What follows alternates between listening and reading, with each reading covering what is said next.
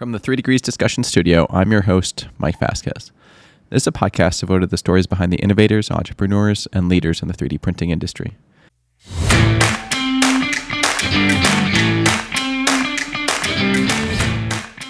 Anyone who makes something that has material property requirements needs to get those analyzed by not only a third-party entity, but a third-party entity who knows what they're doing. And that's where the accreditation stand in, right? We know what we're doing. That was David Scannapieco. David is a scientific development management manager at NSL Analytical. David is an experienced researcher with an interest in mechanical characterization, reliability testing of materials, and the development of novel metallic materials through additive manufacturing. Before we get started, head over to www.3degreescompany.com and subscribe to the podcast. Remember, you can listen to the show anywhere you download your podcasts, including Spotify, Apple, Amazon, or Stitcher. Also, if you or anyone in your company are looking for materials, qualification, or general AM support, reach out to the team through our website or via email at info@3degreescompany.com. Cool. David, well, thank you so much for joining the show today. Excited for the conversation here. We only recently met, so this is going to be our first talk, so it'll be good. Like I do with everyone, really like to start at the beginning. So where'd you grow up? What were some of those early years like? And did you have kind of an early inclination to engineering and materials back in the day? Yeah. I've got quite a story. I grew up literally all over the world. Born in New York, went between there and Texas a couple times, moved overseas to Abu Dhabi in the Middle East for a couple of years, and then came back to Cleveland, Ohio, where I started college, and I've been here ever since. But in terms of, I always knew I wanted to be an engineer. What type of engineer changed throughout my life? You know, as a young kid playing video games, obviously computer engineer got pretty high up on my list for a while, but I knew actually that I wanted to become a materials engineer when I went to college, because I had started running triathlons, and as I was researching bikes, the bike frame itself is made of a lot of different things: steel, aluminum, carbon fiber. There's a couple other ones, but the big thing was researching them and wondering, okay, what's the difference, right? Like, why is steel so heavy when aluminum can also hold a person just fine on a bike? And also, like, why is carbon fiber so expensive? Like, you know, all of this is what's going through my mind as a high school kid. And then touring colleges, I found out that these are essentially questions that materials engineers ask every day. So I knew that's what I wanted to get into. It's funny. When I was starting out, I was a baseball player, and so so I liked every year they'd come up with a new baseball bat, whether it's aluminum, carbon fiber, titanium, whatever it was. And my first job first internship was at Easton. They make bike frames as well as they're most known for baseball bats. And so I always thought, like, hey, like there's some person out there deciding these material choices and crazy applications like bikes and bats or snowboards, whatever it may be. Right. Yeah. That's a funny coincidence. I actually really wanted to get into bike manufacturing when I first started college. I never had the opportunity to do that. But it was something that I was trying to get into. I ended up falling into the forging industry and worked hopefully not literally. Yeah, thankfully not literally. But I did end up at a hammer forge. And I don't know if you've ever had the opportunity to sit and watch a hammer forge go, but I mean, these are car-sized blocks of steel that hammer down on red hot, titanium billets and things like that to form them into, and we were an aerospace and energy forge, so they're basically making engine parts. And I could sit there all day long and watch these huge hammers just wail on this metal, which it is kind of what led me to like, okay, metallurgy seems like a cool field to do, And And then I found myself enjoying research as an undergraduate student. Um, I went after a internship at NASA. Got rejected a few times, but eventually made my way in there. And my first internship at NASA was to do powder characterization for additive manufacturing. Which Um, which which group or which NASA spot? I was at NASA Glenn Research Center here in Cleveland, Ohio. So, I mean, they do, the group I was with was the high temperature and smart alloys branch. So I don't know if you've heard of like GRX 810, which is a pretty novel alloy that's just become public in the past year. Then you've got like shape memory alloys where they're making rover tires out of them nowadays. Um, they do some really awesome stuff. And And so that's where I started with powder characterization, moved my way up into bulk material characterization, and then started my PhD with NASA Glenn Research Center on my own alloy development project. Um, so, and that's hopefully coming to an end this year. And did you have a so throughout that time, like you kind of kept narrowing it down, right? It was materials and it was metallurgy. Like it seems like a big problem space to go and develop your own alloy. Like what were some of the driving, like what were some of the constraints in that, or what was a specific use case, application, or kind of interest area that you were really targeting? Yeah,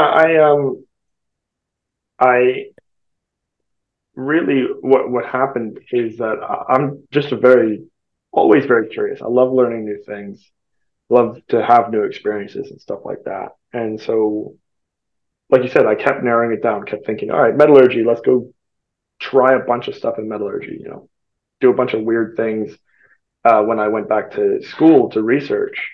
Um, and then to narrow down into this, well, narrow down in quotes into this alloy development spectrum, which is actually really broad because what happened was my mentor at NASA, Dr. David Ellis, he had, for his PhD many years ago, invented this alloy GR 42. It's a copper chrome niobium alloy. And at the time, it was a candidate to replace combustion chambers in the shuttle program for the propulsion technology. But the shuttle program shut down in the early 2000s. And so the alloy kind of got sidelined until additive manufacturing started picking up. And they found out that while pure copper is pretty challenging to work with, the GR alloys, just a little bit of chrome and niobium that you add, makes it so easy to print in additive manufacturing. And so NASA has put a significant amount of resources into developing additively manufactured combustion chambers made from GR. And so, of course, you're right. The question that NASA asks is, all right, what's next? Right. This thing prints well. We can make a combustion chamber. That's done. What's next? And so the work that Dr. Ellis and I were doing was to say, okay, well, what if we could, you've got these layers of powder. What if we can change the composition, say at every 10 layers or so? And even better than that, what if we remove the gas atomization step that's in GRCOP 42? Because it's a relatively expensive step. You would need to be very careful that there's no excess niobium in the material.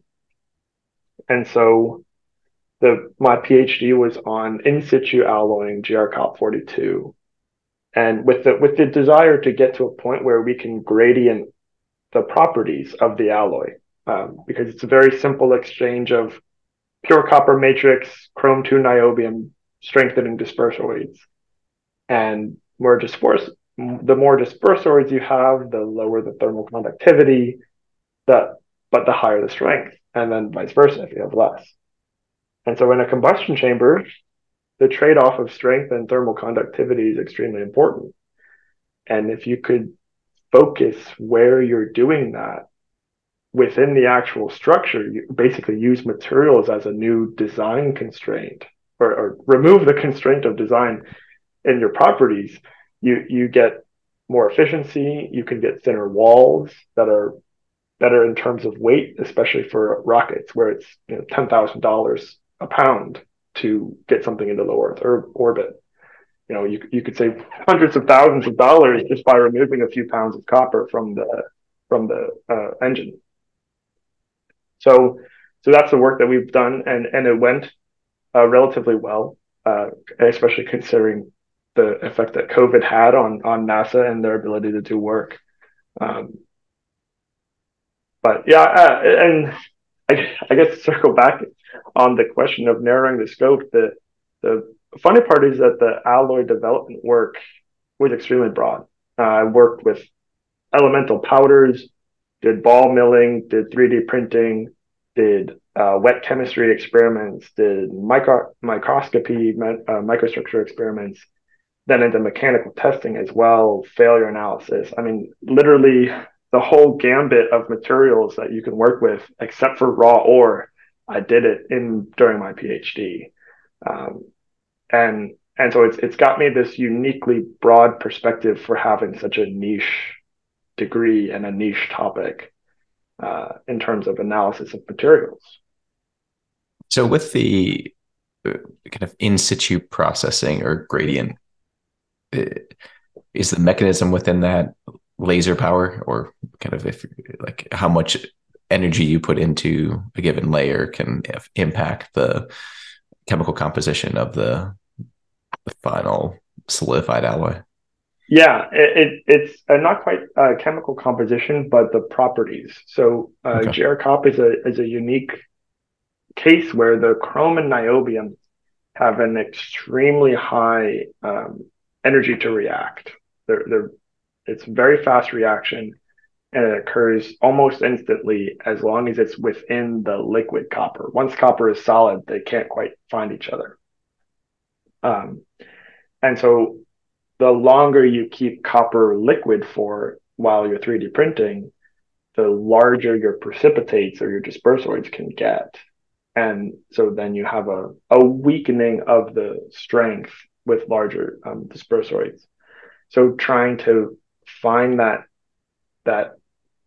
perfect spot where you're getting everything liquid enough to spread and fuse and melt the chrome and niobium, but then moving the laser off of a spot fast enough that copper solidifies and the chrome and niobium don't have a chance to grow obscenely large. That was the fine tuning that we had to do. The process was pretty readily capable of happening. We didn't have much difficulty on the reaction side of things. And how do you go about that? I mean, we talked to a lot of folks doing 3D printing design of experiments. So like talk us through kind of what was your process in that, and thinking about how to measure it, how to kind of keep in mind that this is sometimes can be a long process of like getting a build going. There's other people working on the machine potentially. Like what was your what were some of those fine tuning things that you approached this problem with? Yeah, so we actually spent a little while doing and this was years ago, doing the whole shooting in the dark, print a bunch of blocks with different lasers, speeds, and powers, and see what comes out. And then we did get a little smarter about it, and we moved off of the machine entirely and took our powder over to differential scanning calorimetry, as well as elevated temperature XRD. And between those two experiments, we were able to effectively predict the speed at which the reaction occurs and the temperatures at which the reaction occurs, which is why I can so confidently tell you that as soon as the copper is liquid, the chrome and niobium just throw themselves together, because that's what we were able to find out. And so at that point, it's like, okay, we know how much energy needs to go into this weld pool to get the reaction to occur and to fully melt copper. And then it's a little back of the envelope calculations because the energy of the laser is not quite a perfectly reliable calculation. And how do you map that back to like DSC and XRD, where they're just different timescales, right? Like you're blasting energy into a powder very quickly with the laser versus like these things. Unless I don't know all the latest DSC, you may be able to get that fast, but like you're 100% right. The time scales. So XRD was the slowest to heat up. DSC was the middle range, and obviously, additive manufacturing has an extremely high thermal gradient. And so we mostly leaned on the energy component rather than necessarily the temperature component, because as long as you can expect that you're putting in the right amount of energy to get from room temperature up to you've melted and then resolidified the copper, you should get pretty close, right? right. And so we still did parameter development in that space, even having that energy background, but at least we were targeted with it. And so there was a bit more elegant than just shooting in the dark. And it provides insight, right? If I wanted to go try to in situ alloy something else, a new material, the whole idea is that we don't have to do the whole broad guess in the dark kind of parameter development. We have a more pointed strategy to guide that process. And we've developed this strategy so that future work to try to repeat this with other alloys can be more successful or easier across the board. I guess two questions on top of that. So so you've got a range, you can fine tune the laser parameters, the machine parameters to get this in situ alloying.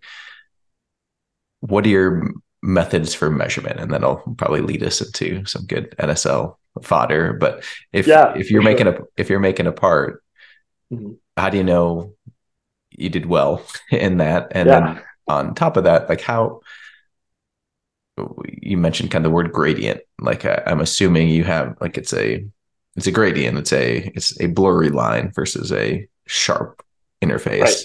Right. How much control do you have in terms of spacing? Is it just by like it's going to be bleed a couple layers? So if you have 40 microns, it's going to be like 120 microns is kind of your edge. So what are your thoughts there? Yeah, so you're getting to the edge of the work actually, which is great because this is the part that and we're only 10 minutes in. And we're only 10 minutes in. Plenty of time for NSL stuff, right?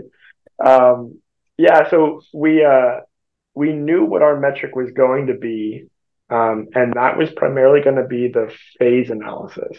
So it's a two-phase material. There's copper and there's chrome to niobium, and maybe some excess chrome, but that's really it, like 2-3 phases. And so early on in the work, we wanted to confirm this with the traditional raw material so that we had a metric to compare to as we were working. And we found that the best strategy was to do a phase extraction, dissolve all the copper out, because it's in the sense of this reaction, it's boring. It's copper when it starts and it's copper when it finishes, and that's it. So we dissolve all the copper out, and all you're left with is the dispersoids that we can then do XRD on and understand all the phases that are existing in our dispersoids. And like I said, really there should be two. There should be chrome to niobium and maybe some elemental chromium. And that was not the case in most of the work. We got a lot of oxides. We learned that even the relatively low partial pressure of oxygen in an AM system is not sufficient when you have liquid niobium. And then also just COVID, everything shutting down for a year or two. our powder expired, and there's no money in an academic budget to go buy another $50,000 of powder to repeat experiments. So I say that we knew what our metric was, and we never quite perfected it, right? But all things considered, assuming you can reduce the partial pressure of oxygen in your AM system and not have expired powder to work with, you should be able to get that work done with a couple of tweaks of some engineering controls. It kind of leaves the realm of research and goes into the realm of development and fine tuning. And so we never really did start playing with what you can do gradient wise. But we know that the remelting was about 2 or 3 layers, depending on your parameters. And so you would expect some blurriness for, again, depending on your layer size, 100 microns or 200 microns as you're transitioning between layers. And I mean, that 200 microns is not a huge thickness for a blurry line. And honestly, the blurriness is far better than a sharp change. So I would almost let that, thinking forward here, if I was designing it, I would let that be a larger blurry line than our minimum capability. This is the kind of work that you get into when you're trying to weld two things together. And the weakest point is not either of the materials, but actually at the edge of the weld where you have like heat affected zone. Because there's such a sharp contrast between, the two materials as well as the temperature gradients that you get the weakest material at that point. So the advantage with AM and this potential gradient process is that you don't have seams and you can blur it as much as you want and not have a single seam. And then your material, your weakest point is going to be where your weakest properties are for whatever you're working with.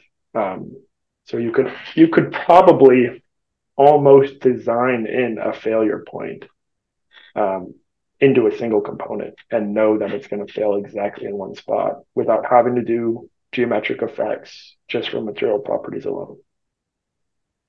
And so you kind of wrap up or in the process of wrapping up the PhD, did you ever have the thought of going into academia, like continuing academia, going to teach, or what was the transition out of academic life? Yeah, I honestly, when Ed called me, I didn't quite know what I wanted to do. And what I get to do here at NSL is support all of the testing that I did for my PhD. I mean, we do ICP elemental analysis, we do XRD, we do microstructure, we do mechanical properties. So it's all the testing that I used to do for my PhD, I now support from a scientific standpoint. And I do have an interest in teaching. I have some plans to start getting back into teaching through professional societies and things like that. That's a next year thing, though. Still writing a dissertation. But academia, to me, it was not really ever on the table. Seeing young professors start labs right out of their PhDs, it looked like a very difficult process, and it just wasn't something that excited me so much that I thought I wanted to do it. I could definitely see, 10, 20 years down the line, leaving industry and going back to academia or something like that, and then starting a lab with something behind me. But it looks particularly difficult from a young professor standpoint. And so maybe talk a little bit about NSL in terms of what you guys do and what you specifically do. I mean, you have material testing isn't unique to 3D printing. And I know with their additive manufacturing, and for those who are listening, Ed Herderick is the Ed we're talking about, podcast guest somewhere in the 80s or 90s, I think. But and I don't know if I don't think he was at NSL at the time. I'd have to go back in terms of and listen to when he was there, but maybe just a broad description of what NSL is, um, and then we can kind of dive into some of the specifics there. Sounds great. Yeah. So NSL Analytical, we're a third party testing lab accredited through ANAB, NADCAP, and ISO.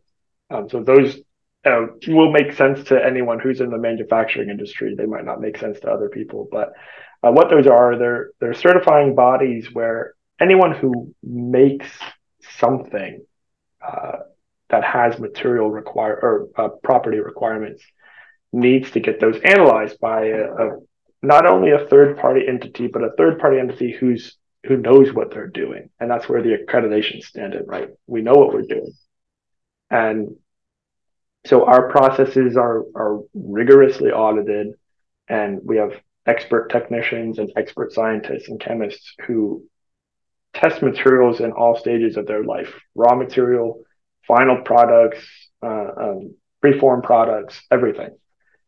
And we provide those results and make sure that what's being produced is being produced right and in the right way. And we provide that kind of support, failure analysis support, consulting support to all of our customers. And Ed Herderick and my charge, as both of us have been hired in the last year, is to bring some research and development to the table. So with my background in alloy development and in kind of advanced testing techniques, we're going to start bringing that into a more accredited and controlled light. And it's going to be a bit of a walk, but I think that we're capable of doing it here. And is that specific to 3D printing? I mean, there's a lot of testing going on in 3D printing, but that's not necessarily all of the materials world. Right. And 3D printing is a significant component to what we're here to develop for, because, I'm sure you have probably had guests on here who talk about the qualification of 3D printed components. It's not a trivial question to say, how do we know that our 3D printing processes are reliable, and how can we prove that they're reliable? Because, who knows? You buy powder from a slightly different supplier, and maybe the chemistry is ever so slightly different, and then your parameters are not quite as effective as you expect them to be, and it cascades. And so having that reliability is critical to the production of parts that are going to go into consumers' hands, be it spaceships, cars, or phones. Like, we need to know that our materials are reliable, and what we're producing is reliable, and that's a huge part of the AM industry at this moment. I don't think I need to tell you that. And what's the balance between? I mean, there's the mechanical, chemical analysis, right? That if you get a machine in, the first 6 months, people are doing dog bones and Sharpie and density cubes and sending you powder samples. But at some point, people have to get to parts and geometries. How much of the testing of actual parts do you do versus coupons and more materials centric? Yeah, so coupons type of thing. Yeah, from a non-AM perspective, it's almost entirely full parts. I mean, we've got a shop in the back that receives, full forgings that they cut up and machine into utensils and things like that. And that's where we would want to get for the AM industry. There's just not as much production of true parts yet, that comes through our window at least. And so that's part of the advancement in the testing is you want to take advantage of, thin wall additive manufacturing techniques, stacking parts in various ways. And so you just need to figure out, the industry needs to find a standard for how do we approach thin walls. right?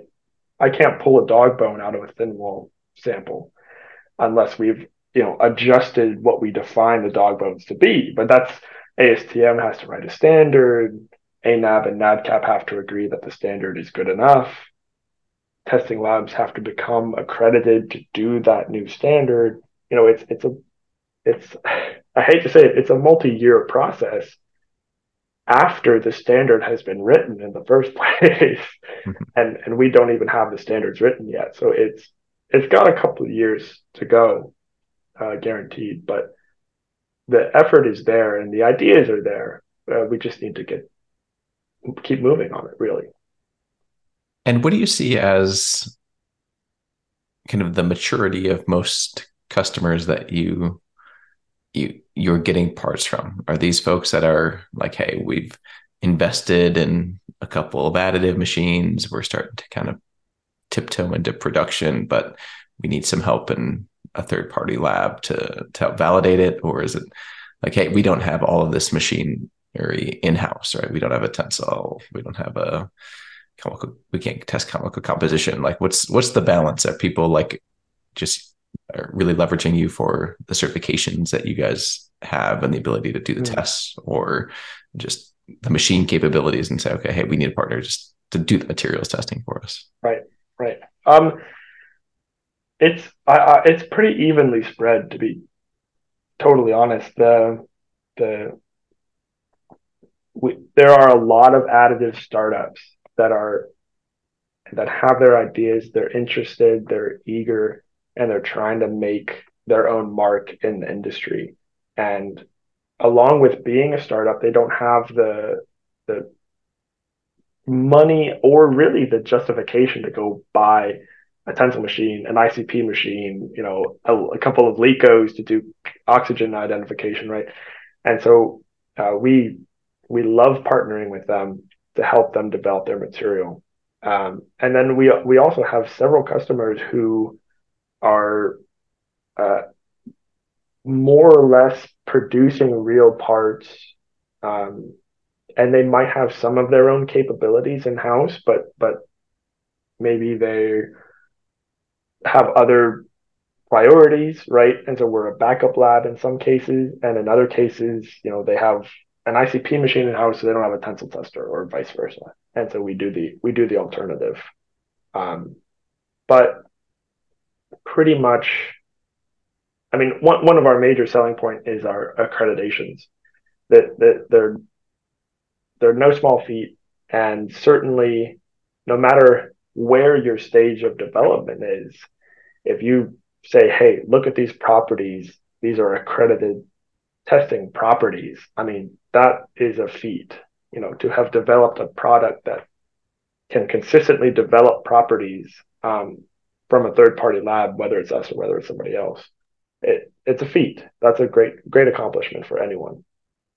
How much of the engagement do you do with designing testing experiments, right? It's like people send you tensile dog bones, like you can get them just kind of say whatever, right? I mean, Right. the number is the number, but like how they use it, you probably don't really care other than like, hey, this is your data sheet. Like, Right. but how much of it is upfront? Like, hey, maybe you should structure it in the sense that don't put all the dog bones in the middle. Maybe do some different axes. Maybe do some taller parts or whatever it may be. But are you getting into that level of, I guess it's more consulting versus testing?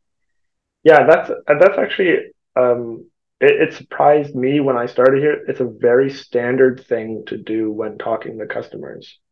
Um, you know, we talk to a lot of customers who are experts in their application and are experts in their design, but are not necessarily experts in materials characterization. And so they might know that they need to check out certain, aspects of their material, but there's a lot of techniques that could get you there. Do you want to do optical emission spectroscopy or spectrometry, or do you want to do mass spectrometry, or do you need to leave ICP entirely and go to something else, um, right? Just from an analytical chemistry perspective. And so I would say I'm on more than one call a week where we're talking to customers, five or six maybe total a week, where we're talking to customers, understanding what they're actually looking for, and then providing some insight on how to get there in, a cost effective, a time effective way. Um, and then the material constraints again are also not an insignificant challenge, right? There are some elements that don't play nicely in certain analysis techniques. And so we have to steer them towards other things because they're just not going to get a high quality answer. Um, and I wish I could.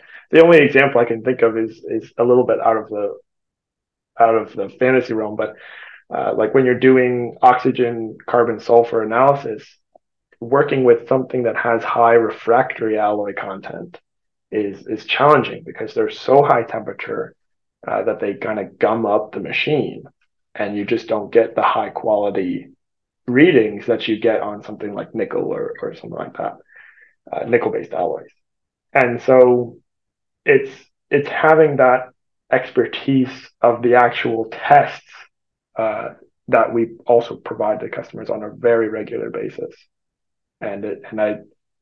It's a very normal thing for us to talk about. So it's not, um, yeah, not a, and anyone who's worried about not knowing exactly what tests they need to do should not be afraid. We'll happily help you out. What are the, I guess, what are the top three tests that you see for additive parts? If I had to guess, it'd be fatigue, tensile, chemical composition in that order. I might throw chemical above tensile, Okay. but fatigue, but those are the three that I would go after immediately Yeah. too. Um, Fatigue is so critical, especially for AM. Part of the work that the team that I was a part of at Case Western Reserve during my PhD did an extensive fatigue analysis of Ti-64 additively manufactured, and found that even when you think you have ideal parameters from a metallographic standpoint, right? You've done your porosity imaging and you've found there's nearly no porosity. You're at 99.9 plus percent density. You can still get these tiny little defects that a fatigue crack will find and will initiate off of and will fail early because of it. Um, and again, it leans into the qualification. How do we know that we got reliable material coming out every single print? Um, you just can't have a 2 orders of magnitude span on your fatigue lifetime. It's untenable to work on a design space that has that kind of uncertainty. Um, and so part of this effort was to help illustrate that and maybe illustrate ways that could be mitigated. Um, I was only partially involved in it, so I don't quite have all the knowledge of everything that they've done. I did a significant amount of fractography for them, but uh, it's it's a challenge to make sure that the fatigue properties are where they need to be, for sure. And so, last couple of questions as we wrap up. I mean, what are you excited for looking out kind of the next 6 months as you kind of get your career started at NSL? Yeah, I am excited uh, primarily to start doing more educational things. I love nerding out about material science, love nerding out about material characterization. Ed and I have recently started doing little posts on the NSL Analytical LinkedIn about different testing techniques and details, and just getting real nerdy with it. So that's really exciting. I'm also excited to continue to learn. I've been in and this sounds like complaining, and I'm not complaining. I've been in such a well of high temperature alloys for space applications that you start to think that that's the only thing anyone ever cares about. But there's a lot of other cool stuff going on in the world. One of my large charges is to learn about batteries, for example. I'm a metallurgist by trade, and I need to go learn about batteries. And there's a lot of stuff going on with batteries that are very, very cool. So I'm excited to be in the position I am because of the breadth that I get to go after and learn about. Awesome. And last question I asked this of uh, everyone is like, what's a book recommendation? What's a favorite book, favorite thing that you gained a lot from either in your career, personal life that you'd like to share with the audience? Ooh, uh, I will. So I'm actually a big nonfiction reader, and so there's a book. Actually, I think I have it right now.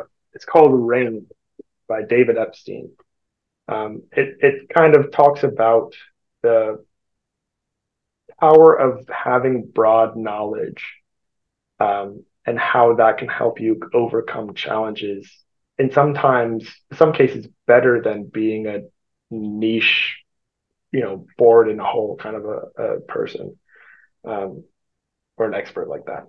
So go out and learn some weird stuff and see. That's my recommendation. Fantastic. Well, David, thanks so much for joining the show. I look forward to seeing you in the conference circuit, I'm sure, one of these days. Yeah, thank you so much for having me, and it's great to meet you.